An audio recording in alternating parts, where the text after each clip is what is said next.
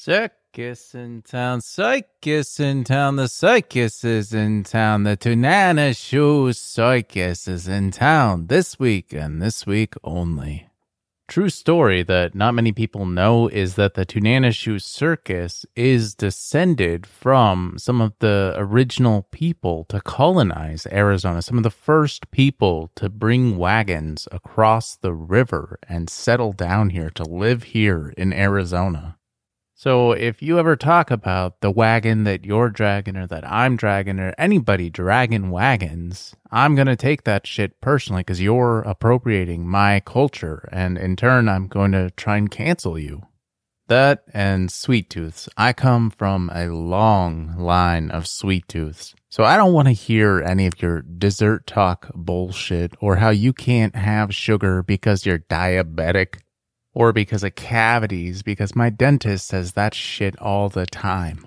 But he's not part of my family, nor is he part of the Tunana Shoe Circus, which has some very exciting attractions. For all the moths and all the moth-like people, we will have plenty of lights. Wednesdays and Saturdays and Mondays and Thursdays and Tuesdays and Fridays and, of course, on Sundays, we will be featuring JK Bowling. No wands, witches, or wizards, but there will be plenty of magic available as you're free to just kid around while bowling or just kid about going bowling at all and have an excuse to just not show up. Use that time fleeing from family to check out our mermaid plumbers. Being a mermaid and in the circus in this day and age isn't enough. It's not enough financially, and it's not enough socially. You can't just coast along on what you are naturally like a woman, and luckily for mermaids, plumbing comes very naturally and easily and with a lot of great skill. Sanitation, not so much a strong suit for some of them with the scales and fins hanging out. Plus, they have a penchant for smoking cigarettes for some reason. But in addition to being masters of their crafts and able to offer that service, they do provide courses on plumbing as well. You better keep your shit in line, though, because if you go getting out of hand, we have another multi-talented feature that's going to keep you in check, our mummy nights. Sir King Tut Arthur may look like toilet paper covered shit, but he will cut you like a giant heavy medieval sword. With his giant heavy medieval sword, which you'll need more than a tetanus shot to treat. If you're still alive after getting bandaged up and before any of the diseases set in, head over to our Awkward restaurant. We'll make things and put them in your mouth hole. Finally, find some comfort in your own discomfort by being surrounded by things that are even more unbearable than you. Some favorite food items to slide into your stomach include our family recipe for Gee Whiz Cheese Whiz and laser scrambled eggs. So go get vaccinated for everything that you're able to other than COVID, because I don't want to be the person to tell you to do that. And head on down here with your head to the Tunana Shoe Circus. You know what they say, if the shoe fits, wear it. And I can make a shoe fit in your ass. So the question then becomes, if it is a Tunana shoe, if the shoe fits, where is it? I was recently told and suggested to accommodate the audience and how they may not be as intelligent or as aware as I seem to assume or expect them to be.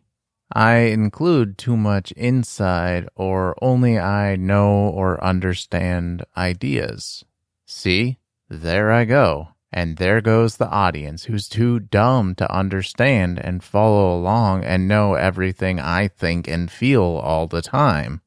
Just because I have a circus and Madam Milkshake who's clairvoyant to provide me this insight doesn't mean that you guys do or that you're going to come to my circus even if you listen to the podcast. I wear the shoe that fits where it fits. I've learned this from watching Joe Biden and how they've been handling him. It's taken me this long to notice that if Kamala Harris isn't wearing the Biden suit, then they're never showing the top half and the bottom half of Biden at the same time. In the one time they did, it was that obvious mistake, the photo with Jimmy Carter. I wonder how many different Joe Biden shoes there are, and if any of those would fit me, with or without walking 1,000 miles. Now, let me dumb down that chunk for the dumb audience. No one knows what I'm saying. I help now. I've gotten a little off the rails as this thing has gone along, and I need to rethink and rework how some of this is done. I'd like it to be a more user-friendly, audience-understanding experience. I'd like to be able to do that without having to have handlers like Joe Biden to be able to show you guys that this hand is my chicken hand. To not have to, and to make you not have to bob your head around like Stevie Wonder trying to listen to me. Back in high school, my photography teacher was telling us about how when owls move their head around, it wraps the light around their eyeballs, I believe he said. I don't know if that's accurate or if I've even remembered it correctly or if it has anything to do with the way Stevie Wonder's always jerking his blind head around.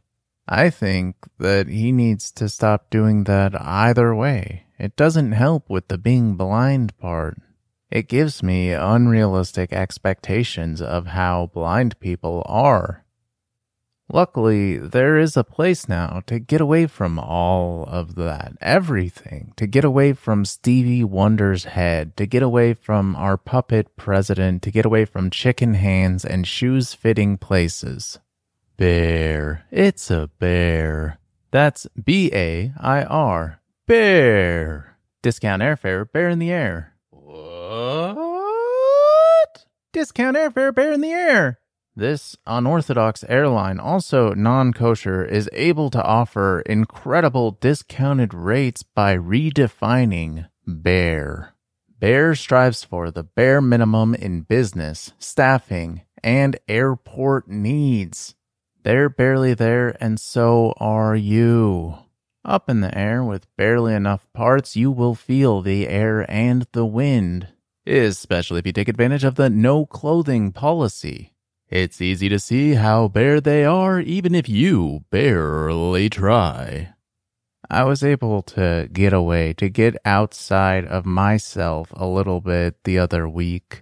My girlfriend had family in town that we met up with for dinner, so there were 7 of us at this restaurant, which turns out is one of those perfect amounts of people for me.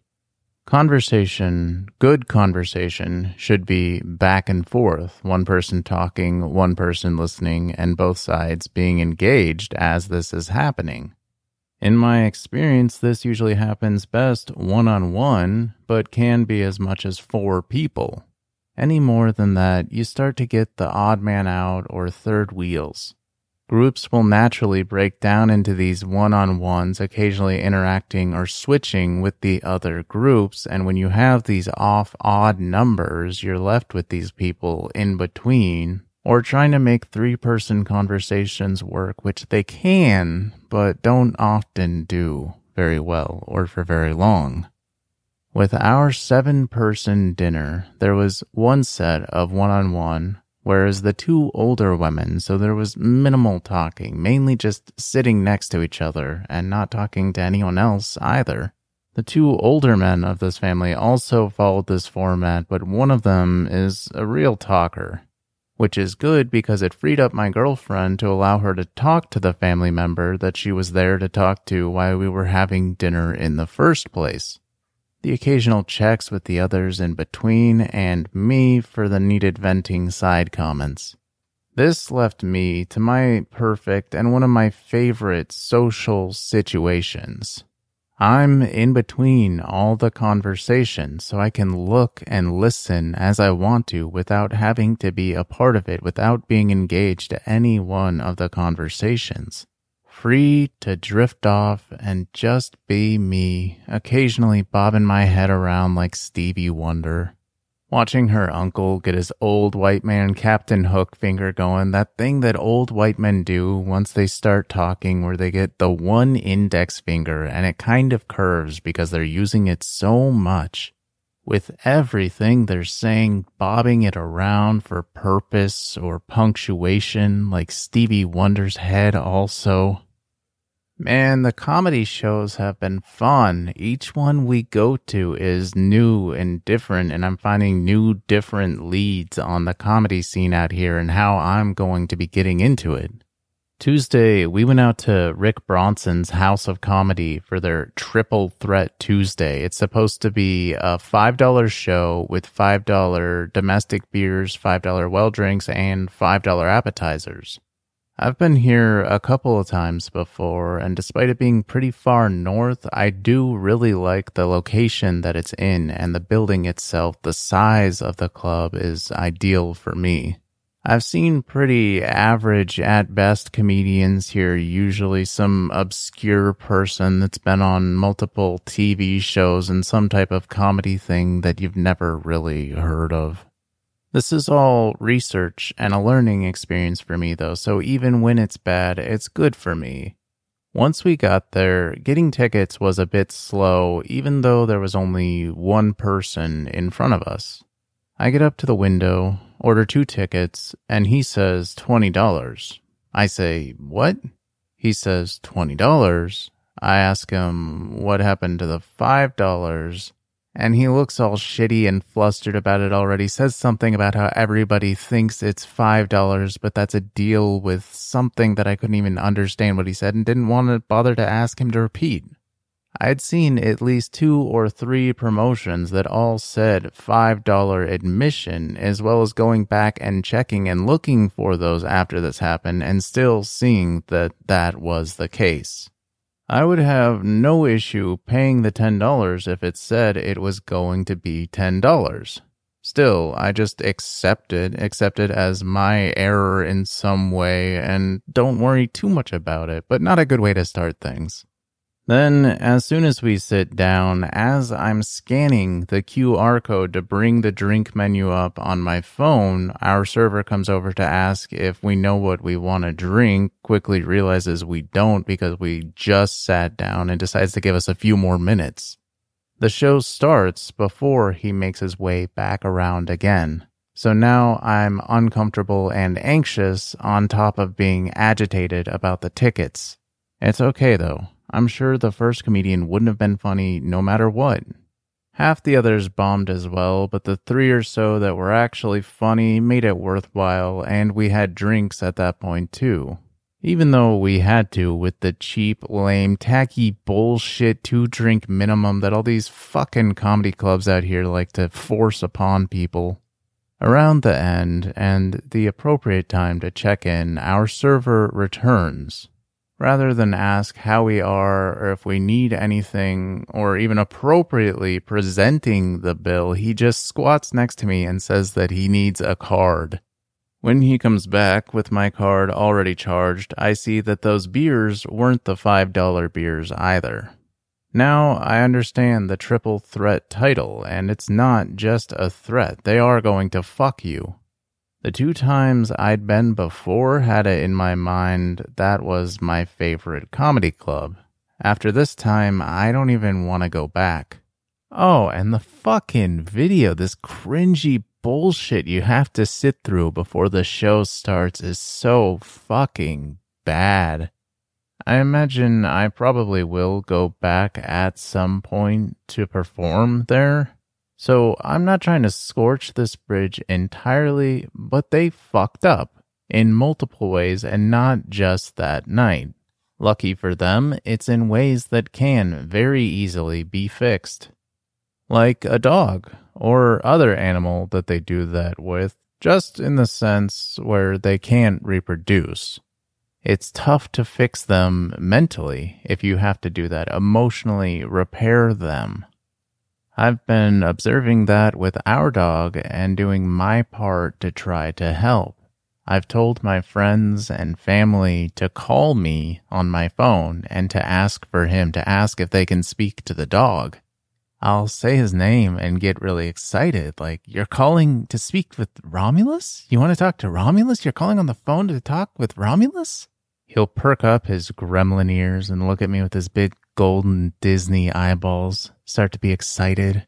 And then I haven't figured out how to end this joke yet, so maybe I'll have it by next week.